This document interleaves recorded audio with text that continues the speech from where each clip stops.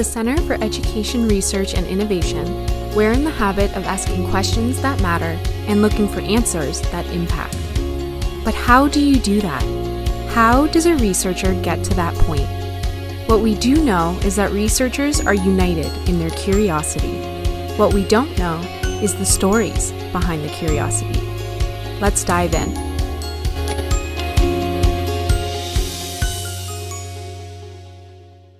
Welcome everyone to another episode of The Curiosity Habit. I have with me today Dr. Geoff Norman, who is a Professor Emeritus in Health Research Methods, Evidence and Impact at the Faculty of Health Sciences at McMaster University. It's a great pleasure to have you here as one of the probably founders of our field. So I'm looking forward to this conversation, Geoff. Welcome.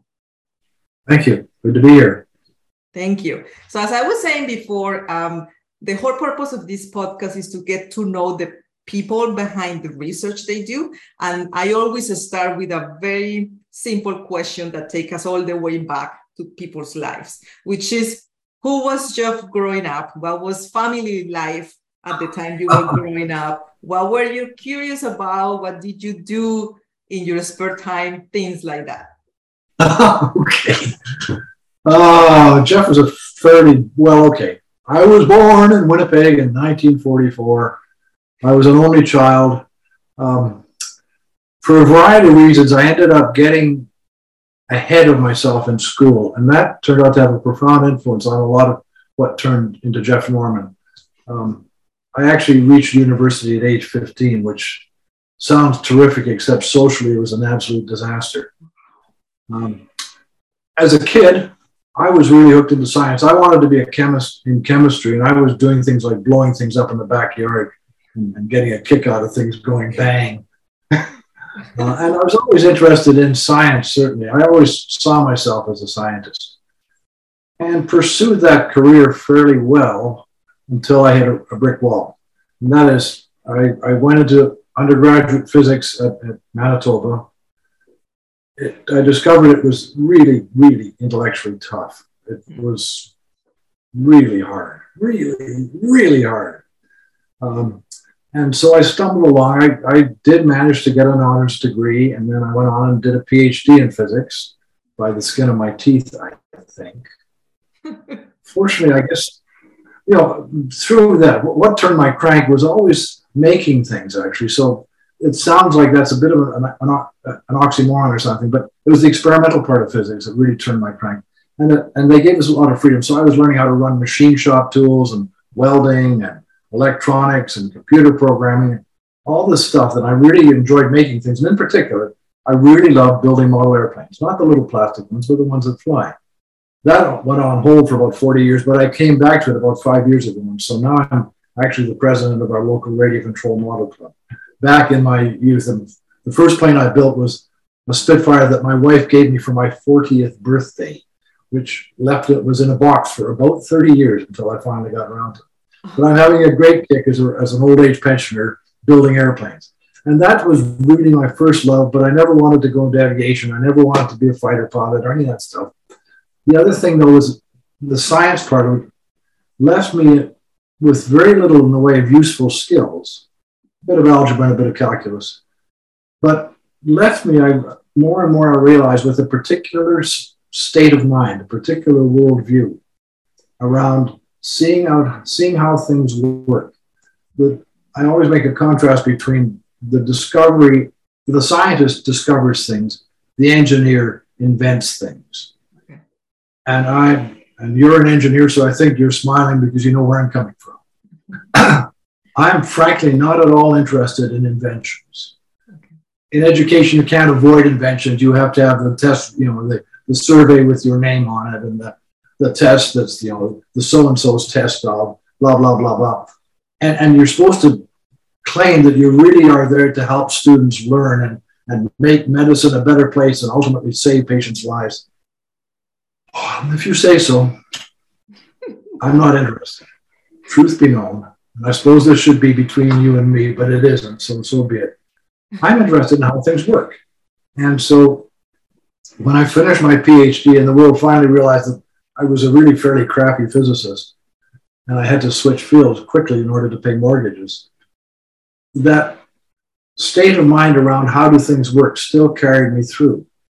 And so that's enough about my undergraduate and all that experience. Oh, the only other important thing about it was that far and away the best course I took as an undergraduate was college fraternity. Yes, you heard me right. Because at age 15 in university is not a good space to be in when you're trying to be sociable and the juices are flowing and all that sort of stuff. So in third year university, I joined a college fraternity. And basically, the rules were if you didn't learn how to be sociable, you didn't get into the fraternity.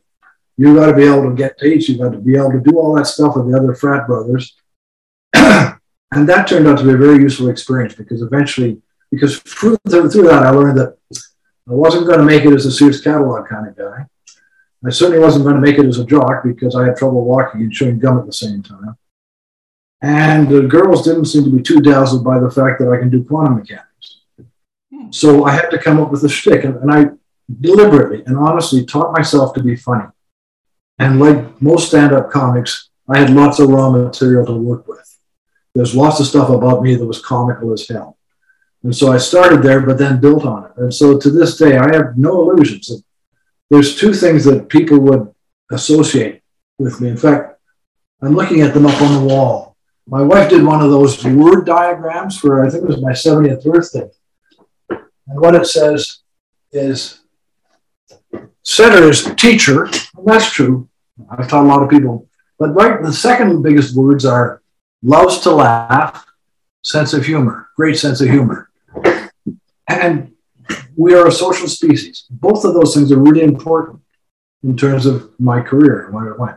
So, yes, I'm still driven passionately about how people learn. That's the mechanics thing. That's opening up the black box.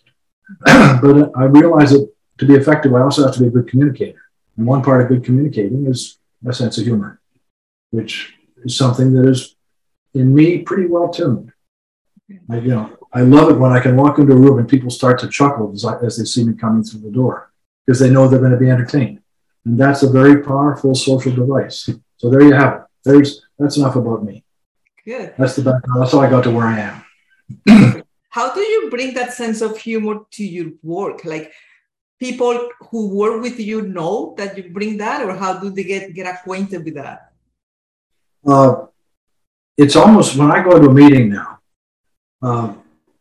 First of all, you have to distinguish between humor and joke telling. Stand-up comics tell jokes. Really good stand-up comics make it sound like it's spontaneous humor. The best humor, though, always looks like it's spontaneous. And in fact, much of it is. You have to be able to rise to the occasion and feed off the occasion. You don't just tell a joke. That falls flat. But secret. I actually, every meeting I'm in, I have a sort of a running tab of how many times people laughed when I said something. And it's always greater than 2. Sometimes it might be serious and it's not much more than that. But I'm always responding to the occasion and coming up with, humor is all about coming up with bizarre solutions to the world. It's coming up with things that just make you go, what? Oh yeah. And I'm always exercising. I'm always practicing. And I have no illusions. To me, that was a really important part of what I ultimately became. Without that, I wouldn't have been nearly as noticeable, although I guess being 6'5" makes it a bit noticeable too. But that's another story. So speaking about bizarre things, what would be a problem in your career, either HPE or physics or whenever you had, that you never thought you would be interested in exploring, but surprise you and even make you laugh that you were surprised at that? Oh, God. Well, let's just talk about how I got into medical education. Basically, when I finished my PhD, I ended up with a file that thick of rejections. It was quite embarrassing. Nobody wanted me, and that, I think with good reason. I couldn't get a job. Until one day I was talking to a guy a prof who was on my committee, who was the head of the computer center. And in those days, computers were physicists' playthings. Every computer scientist started off life as a physicist. And so I was crying on his shoulder saying, Jesus, Jerry, I can't have a job. He said, I know a job for you. And there was a guy in family medicine who was running what we now call an EHR, electronic health record. We're talking 1970. So It was all on punch cards. You being an engineer, you know what a punch card looks like. Yeah. Damn few people do now. So it was all done on punch cards. We had 2 full-time programmers, 2 full-time key punch girls. And we were running this computerized record system based on a family practice unit in Hamilton. Okay. And that was fine, except the guy who was running it decided he'd rather be a psychiatrist. And so he jumped ship after a year, and I was out of a job again. Oh. And so there was an internist named Vic Newfeld. I don't know if the name means anything to you, but he was kind of the first generation of medical education people. I mean, I know the whole early history. This isn't the time and place to talk about medical education and where it came from. The answer quickly is Buffalo, by the way. But anyway, Vic Newfeld was the first head of medical education, and I think I was bursting into tears and crying at my desk one day, and he said, "Oh, well, maybe we can give you a job." And for reasons which remained frankly obscure, he decided I was just the person they needed to do the research they needed to know on clinical problem solving. Because they had this brand new medical school that was all based on problem-based learning, which was based on problem-solving skills. And then they realized they hadn't the foggiest idea what that was. So they decided in their questionable wisdom to employ an unemployable nuclear physicist to find out about the psychology of problem solving. Wow. I have no idea what they were thinking. But here I am. It worked out beautifully. We did all early studies. There's still studies I refer back to. I did that as an engineer would do. I set up a fancy suite with a one-way glass and a FET microphone, field effect transistor microphone, and a reel-to-reel tape recorder and cameras everywhere. And we recorded everything. We did 2 things were unusual. One is we set up this kind of incredible suite. Second is we were really doing qualitative research because we transcribed everything that the guy said and did. And then we went through the tape and transcribed all of that and then scratched our heads to try and figure out what was going on. We didn't have sophisticated tools because none of us knew from squat about how to do research. But that's how I got started. And I still lean back on it. That still became the bedrock. Now, what happened was, in order to step ahead on my career, because I was a research associate, so I had, that's a dead end street. As anybody who's ever been a research associate knows, it's got to step off to something else because it's a dead end if you stay there. Yeah. So I was trying to do other stuff to sort of establish an independent academic credibility. And I got into assessment because one of the things you learn in physics is algebra and calculus and all that stuff. And so statistics came easily to me. Yeah. And measurement and all that stuff came easily to me. Well, I said that wouldn't happen, but it just did. Came easily to me. And so I got an alternative career looking at assessment methods. And I did some fairly interesting research around assessment methods. And that's really how I got tenure. But it ultimately became really, really, really boring. This may never have happened, but I remember that it happened that one night I was lying in bed saying, "Oh, Christ, I got to write up a grant proposal for the next evaluation study. And it'll be a reliability and validity study. And the reliability will be between 0.7 and 0.8, because it's always between 0.7 and 0.8. And it'll correlate with other things about 0.3, because things always correlate with other things about 0.3. So that begs the question, why am I bothering to do the study? Because I know what the results will be when they turn up. And I realized that all of that stuff, although it was easy for me to build my reputation on it, was ultimately just intellectually stultifying. No offense, psychometricians, but it really, it's great fun to play with the algebra and the fancy computer programs, but the research design part of it and the curiosity part of it, it really wasn't curiosity at all. It was just sort of collecting the kind of stuff that you put on the label of the drug bottles and say, this one's okay. We've gone through the FDA approval, we've done the clinical trial, the same sort of stuff. We've done the reliability and validity study, and here's the reliability coefficient, here's the validity coefficient. See, it's good. But there was none of this curiosity that was always in the bedrock of where I was interested. Yeah. And so I got to the point where, at that point, I really, really hated the whole thing. I was really fed up with it. And then I wanted to get on faculty, and the 2 things came together because one day I talked to Newfeld and I said, "Look, you keep saying I can't get on faculty. How am I going to get there?" He said, "Well, what happened actually? He told me I wasn't going to get on faculty." So then I started looking for other jobs, and I ended up with a job in Miami, a job in Montreal, and a job in Cleveland, I think. And then I talked to Vic about it, and he said, "Well, where does McMaster fit in?" I said, "I didn't think it did."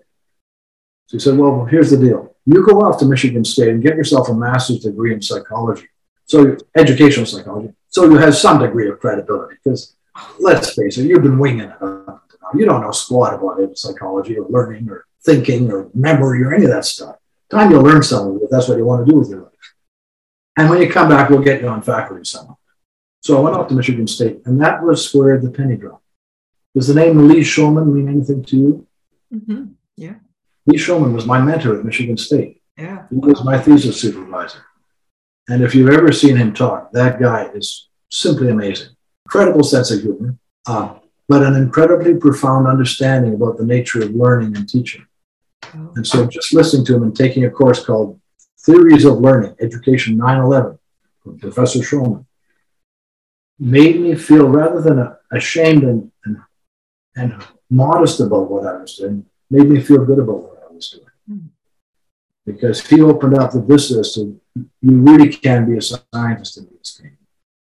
He wrote a paper called Disciplines of Inquiry and Education, which really talks about education isn't a discipline, it's a sandbox where people with all sorts of disciplines can play, using the tools that they bring to the sandbox.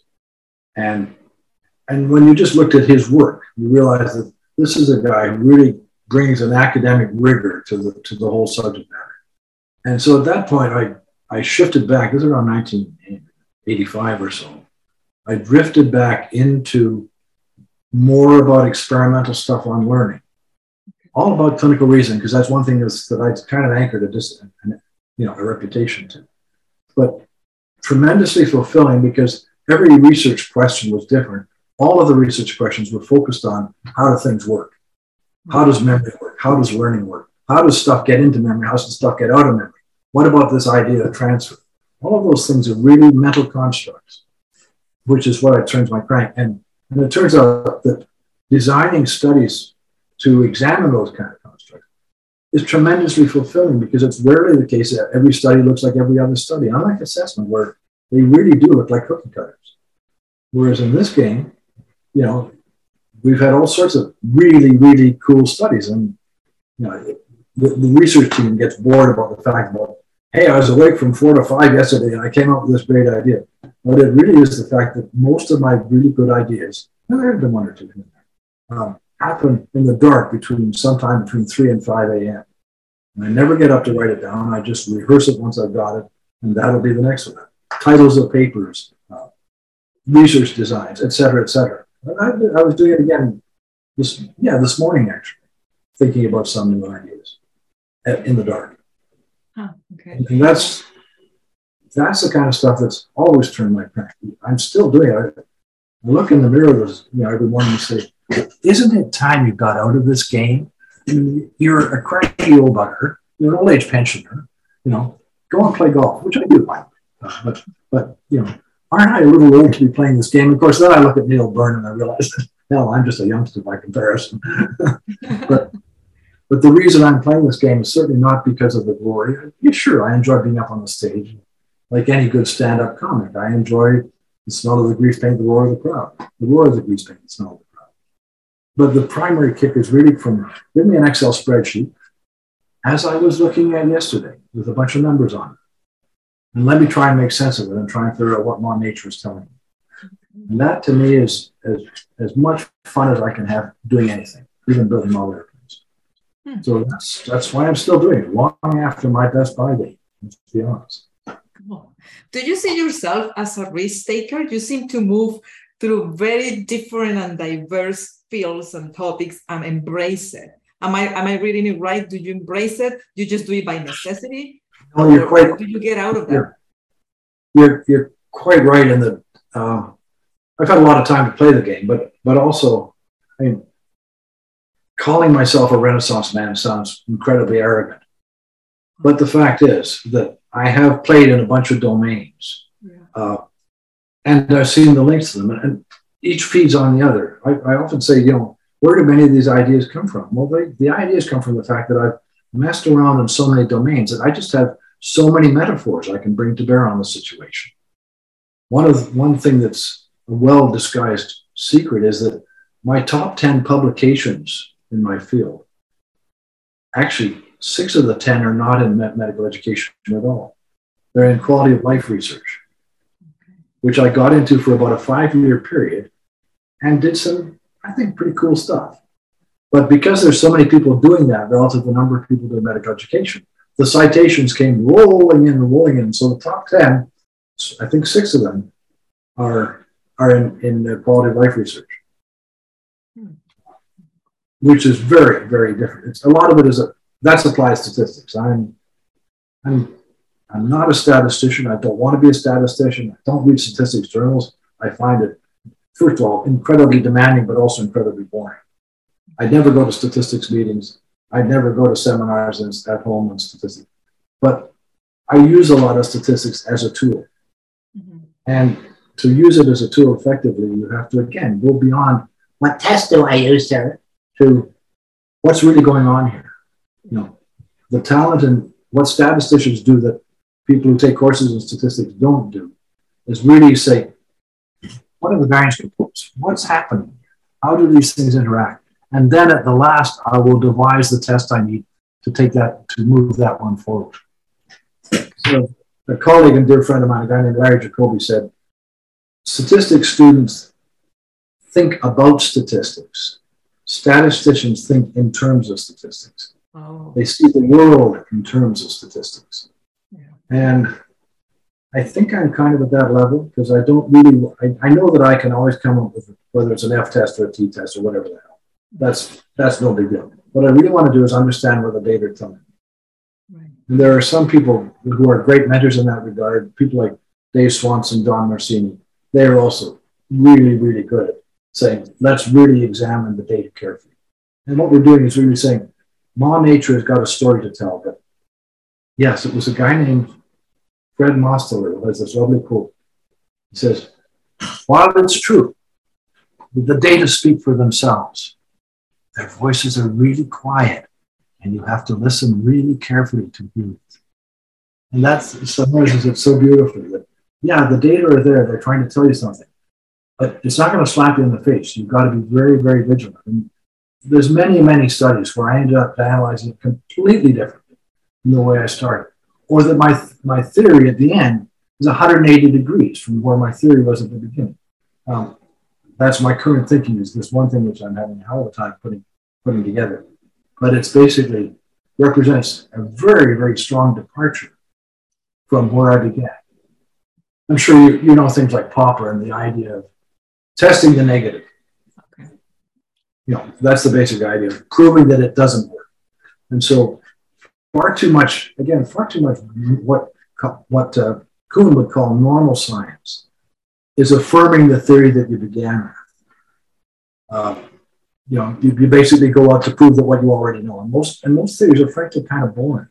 But the excitement derives from discovering counterintuitive findings that lead you down a totally different avenue.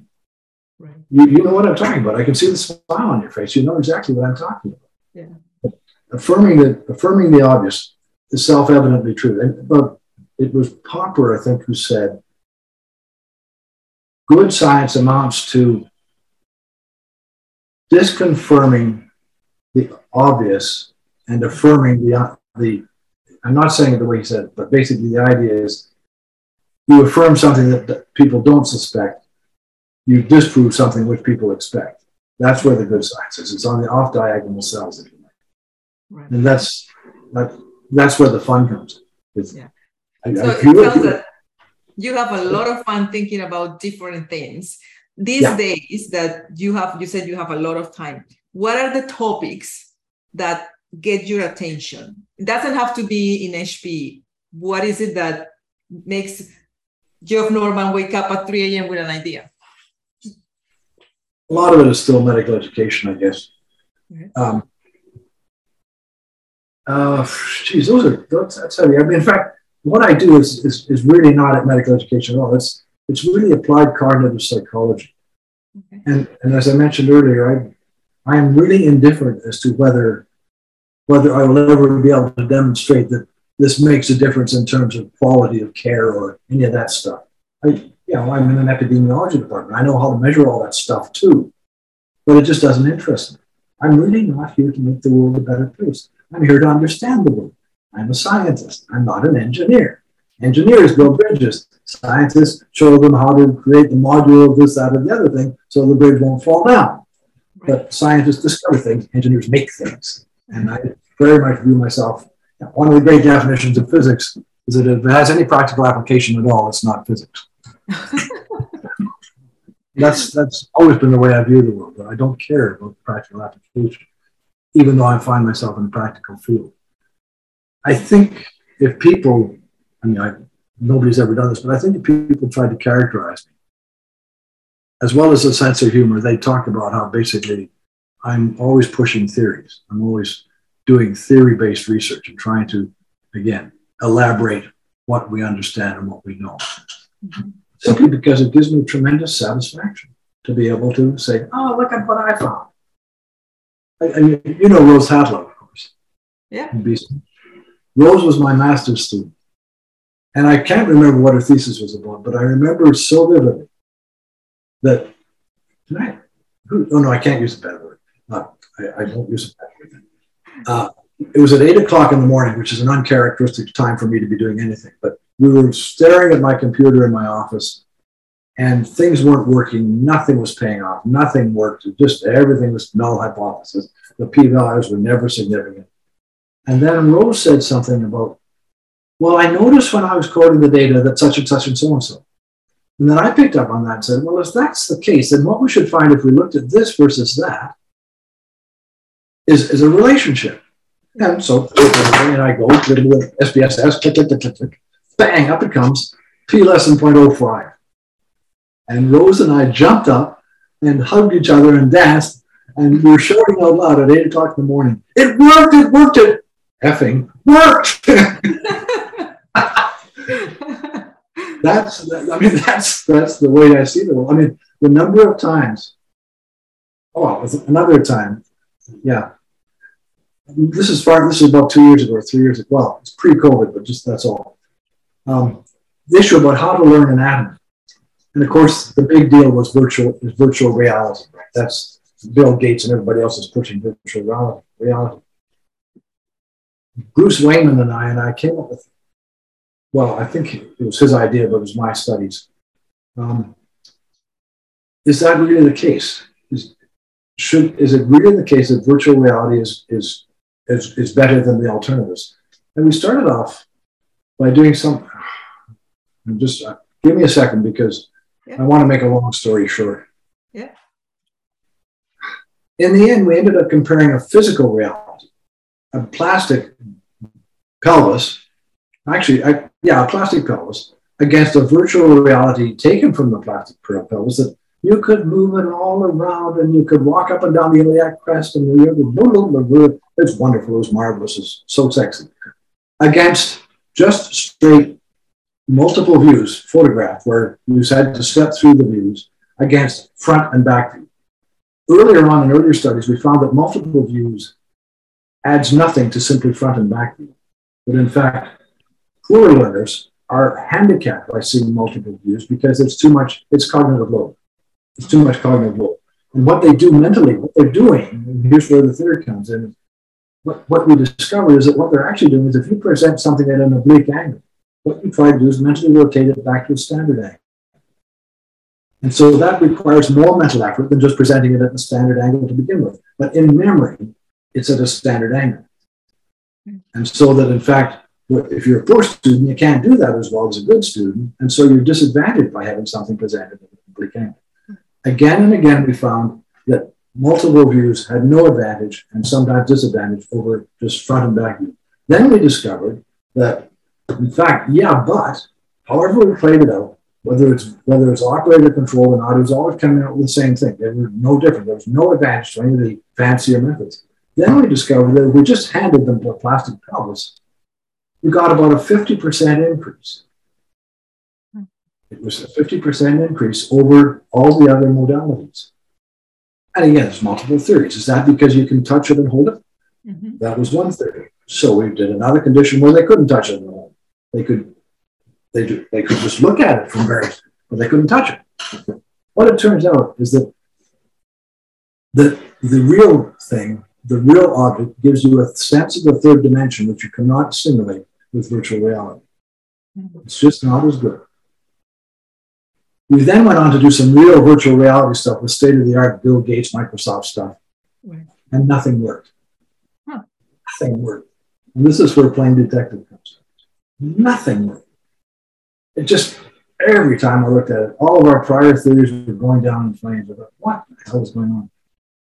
And then we had a meeting with the students at 2 o'clock in the afternoon. And at 1 o'clock, I'm sitting in the family room on the sofa, looking at this data, and suddenly realized, oh my God, of course.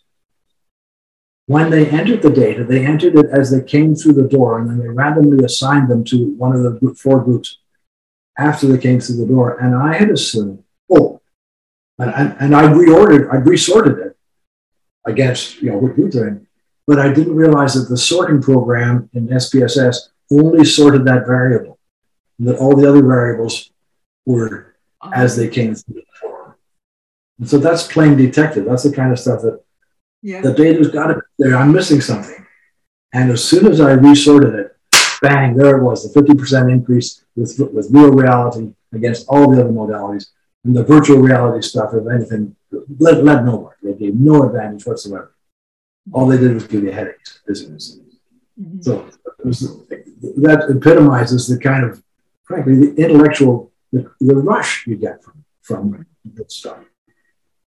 As a sidebar, we know all the research showing about how studies don't replicate, and particularly in psychology, studies don't replicate. And what you don't know is they've also shown that particularly in social psychology, which is, if you like, the psychology of the everyday. One of the studies that was done as an exemplar of social psychology is this psychologist in the Netherlands would dress up his Confederates either in shoddy clothing or in nice clothing and park them on a bench at Utrecht train station. And then measure, when people sat down beside them, how close they sat. And the theory was that if they're well-dressed, people would sit closer than if they're shoddily dressed. It's one of those simple things where you say, son of a gun, isn't that? And it's beautiful because, of course, you can publish it in Science and Nature because anybody can relate to that. Right. There's nothing mystical about it. And so these guys, it's like Danny Kahneman and the cognitive biases. He gets his stuff into Science and Nature because it's one of those, holy crap, really? Kind of studies.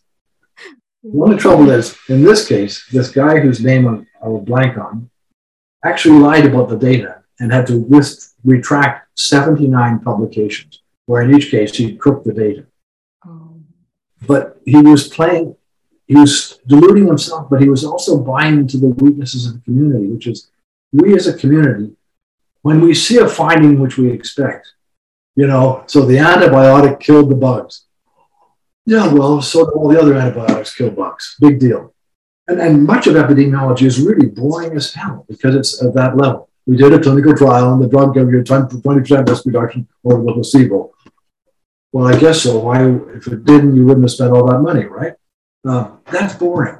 That's normal science. But the stuff that really turns scientists crank is the unexpected, the novel, the bizarre. Right. And the trouble is, and therein lies the danger. That's where a lot of the non-replication comes from, is because taking common sense things like this guy did, Utrecht train station, when they tried to replicate that study, they discovered there were no benches in Utrecht train station where he said they were. So they knew he cooked the data. But that epitomizes how scientists can get trapped because we love the unexpected so much. Right. And therein lies a potential fault. So to you, based on all your experiences thus far and right now, how do you define curiosity? What is curiosity for you? Oh, somebody said that curiosity comes to the prepared mind. Psychometricians have done stupid things like trying to develop curiosity measures, like how many uses can you think of for a brick? The trouble is that, Einstein had a lot of really good ideas around general relativity, mainly because, and very creative ideas. In fact, there are 4 dimensions, not 3. Time is the 4th dimension equivalent to the other 3. That's the outcome of a curious mind. But he could do that really well in physics. He couldn't do it at all well in chemistry. or in music. There's no question that, like everything else, problem solving, critical thinking, all that stuff, it really comes down to how much you know about that domain.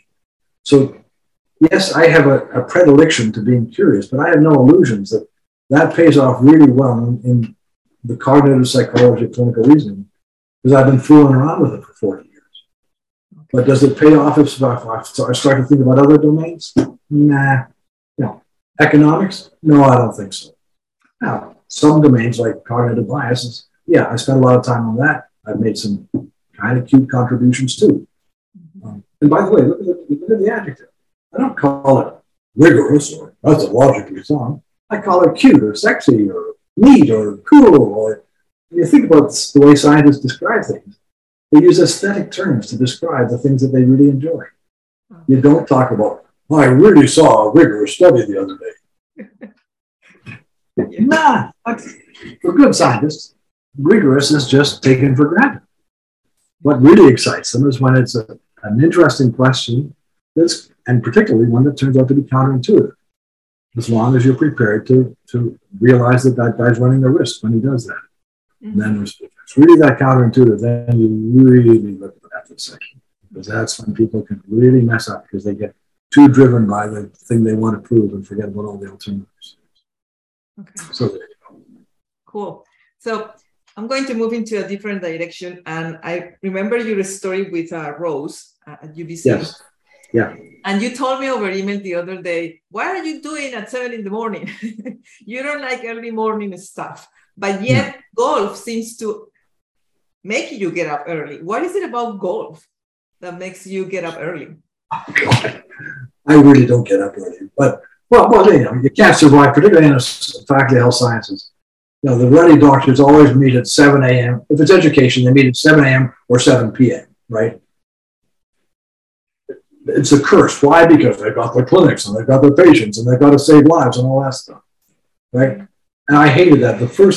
Honest to God, the first day of my retirement, I turned the alarm off. And basically, it comes on about once every 2 weeks now. And typically, when I do set it, I'm setting it for 9 a.m. because we don't normally wake up before 9 a.m. And we like it that way. Okay. Lately, I've had to play golf at 8:15 in the morning, and then it kills me. But you do what you've got to do. But I'm not at my best anymore. So be it. Good morning, people. My wife and I go to bed at 12:30 or 1 most nights. It doesn't take a lot of time to sleep at 6. Like you. You and I would never make it, Sayra. Never in a million years. So what is it about golf that you enjoy so much? I do like golf, but in your case, is it the physics mind that gets you or what? Well, again, that reflects right back on my childhood and my upbringing. As I told you, I was born in 1944. I was a premature, by the way. I was 4.5 pounds. I was very lucky to survive that event because in those days, they couldn't keep the 1 kilogram kids alive. Mm-hmm. So I survived pretty well okay. I wasn't blinded by breathing pure oxygen. But I was small, believe it or not. At one time, I was actually small. And then when I started to advance in school, there's really good evidence about expertise in sports. And all the top hockey players, basketball players, volleyball, you name it, were all born in January, February, March. Oh. No, sorry, we're born late in the year, around April. Why? Because when you start school in September, they've got a 9-month advantage over the kids born in September. Oh. So when they're picking kids for the team in September, they're always picking the kids who were born earlier on, in the spring, right? Because they've had 6 months more of growth. Well, I wasn't 6 months behind everybody else because I was born in November too. I was 2 years and 6 months behind everybody else. So I was always the last kid picked on the baseball team and the hockey team. Well, not the hockey team. Hell, I don't even know how to skate. I was always the last kid picked. And so I assumed that I had absolutely no physical prowess whatsoever. I think I played intercollegiate curling, which is not exactly an aggressive sport. But I sort of, and my wife, frankly, didn't deter me from that. She bought into that. So along comes retirement, and about age 70, I started playing badminton and tennis and discovered that I wasn't great, but I wasn't as bad as I thought I should be. And then when I got to golf, first of all, it's a social thing. We have definite golf rules, which you don't keep score. You're not allowed to keep score. There is always, you play 10 holes or 19 holes because you always have the last hole with a beer. You don't play the hole, right? It's the 10 holes. And I discovered, first of all, most of the things you do when you're retired are social events because you're at home alone most of the time. Being retired is a bit like having permanent COVID. You don't go out much. But secondly, I got pretty decent at golf. And yesterday, I played golf at Sawville Beach, and the 7th hole was a very, very difficult hole, and I parred it, which is just, I did it. So we're done. Yeah. So the golf has been, it's an old man's sport, although there's a lot of young guys playing. I can't hit it as hard as the young guys, of course. But I'm getting better at it every year, and I'm getting tremendous satisfaction out of it, and it's social. Yeah. I enjoy it. It's not easy. It's not an easy game. It's taken years to get to the point where I am. It's not an easy game at all. And you can continue to get better, and you'll ultimately plateau because I would never play more than once a week. I don't enjoy it that much. I don't take golf vacations. Not interested. Not interested in going with a bunch of guys to Florida for 2 weeks and playing golf 3 times. That's my idea. That and cruise ships. Okay. So when Geoff is not thinking about research ideas or science, what is he doing? And you mentioned airplanes. Can you elaborate on that, on what other activities that you do these days? I still like to work with my hands a lot. Mm-hmm. When I got to being a young parent and all that stuff, the airplanes had to fall by the wayside because I just didn't have that much time. But I substituted house building. Actually, the first thing I ever did, because we were as poor as churchmen. We bought this old house and it had a terrible lean-to kitchen on it. And one July, I knocked the kitchen off and built a whole new one from the foundation to the shingles, plumbing, wiring, plastering, the whole bit, all by myself in 4 weeks. I got tremendous satisfaction. Up at the cottage yesterday, I built a vegetable box. Okay. Tremendous satisfaction. I'm really proud of the fact that I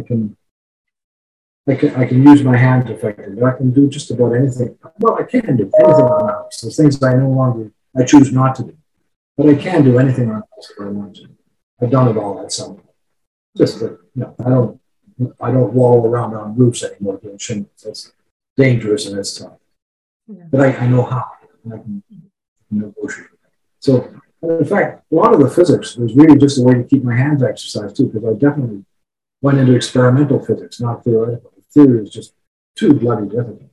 But the experimentalists, we could make stuff too. Right. So I learned how to make printed circuit boards and how to do welding and machining and all that stuff. And I've always had good satisfaction. Model airplanes, it's just another area. Yeah. Okay, one of my last questions. You have been anywhere and everywhere in terms of fields of interest. If you were to create your but let's say if you were to create now a path for you in your life, what would you create? What would you choose to be?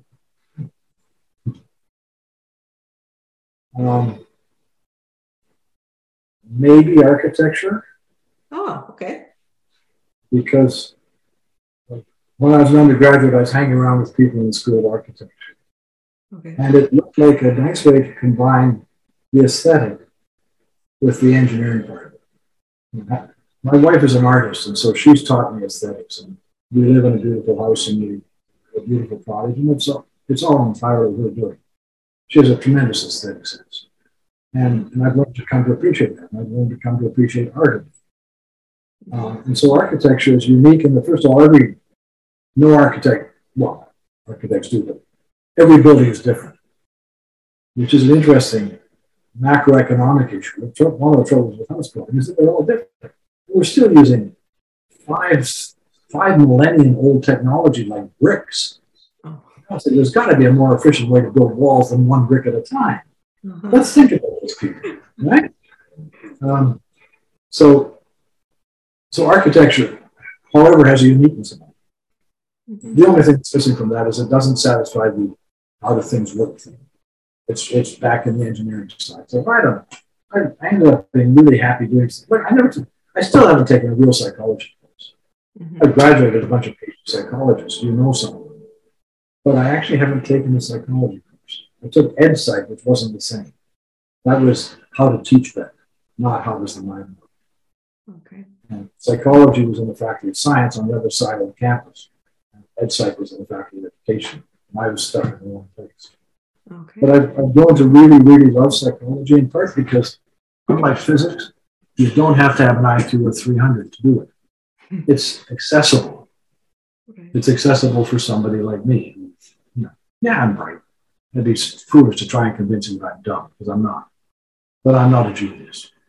And it was a niche that worked out nicely in terms of satisfying a lot of the things that have always been integrated, like how things work. A lot of psychology, on the other hand, goes too far so that they come up with some local theory about something or other, devise some materials that are uniquely suitable to that local theory, find an effect, and then proclaim that they've discovered some inner truth, and forgetting that their theory probably is bounded by the materials they use. One of the really neat things there's two neat things about playing psychology in medical education. The first is that you can convince people that it really is important, so it's easier to get money. Right. Oh, you can download this thing about, and this will ultimately save lives one day, and people will actually buy that stuff. But the second is that you have to be honest about the materials you're using. You have to be honest about the theories you're testing, and that they have to anchor somewhere in the reality. And of course, the reality being medicine. And so you can't get away with the kind of sloppiness that cognitive psychologists are guilty of more than they would admit, in terms of devising materials that are totally bounded by the constraints that they haven't recognized. In medical education, at least, you don't teach medical students ECGs on hearts that have 6 chambers. Right. You've got to have honest materials. And so there is that satisfaction that, if push comes to shove, there is some practical application of that stuff. And it makes it easier to publish in psychology journals, because they're so happy to see something that has some real-world application. Not that I really care whether it ever gets applied, but yes, I can certainly say, this derives from the real world. And by the way, I learned early on, before qualitative research existed, or before we were aware of it, that any good quantitative researcher begins the study with qualitative research. You sit down and you talk to people about how this works and how they approach it. It's just that you don't publish that. You then take the insight you've learned and then turn it into something experimental. And that you publish. So, as I mentioned earlier, back in 1970-something, when I was this young research assistant with a full head of hair, I was actually doing qualitative research. I just didn't know it. Mm-hmm. But a lot of that stuff, if you look at it, we turned it into numbers eventually, but a lot of it was just, we had written transcripts. We were transcribing stuff long before anybody else. It's just we didn't have sophisticated methods to analyze. So we counted. But still, that's part of the game. And the neat part is that it has some real world, it's bounded in the real world, but it's still useful for doing abstract theories. And that's an intersection that I find really satisfying. So, would I rather be an architect or a psychologist? That's a tough one. I'm not sure I have a chance to try architecture anyway. Maybe both. Well, thank you, Geoff. This has been really enjoyable to listen to your story. I appreciate you sharing it with us. Okay, it was great fun. Thanks, Sarah. Thank you. Thank you, everyone. I will see you in the next episode.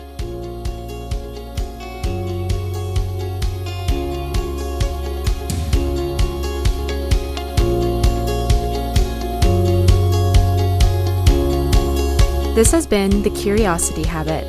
This podcast is hosted by Sayra and produced by Monica Molinero. You can find all our episodes on podcast apps like Apple Podcasts, Spotify, or wherever else you listen to podcasts.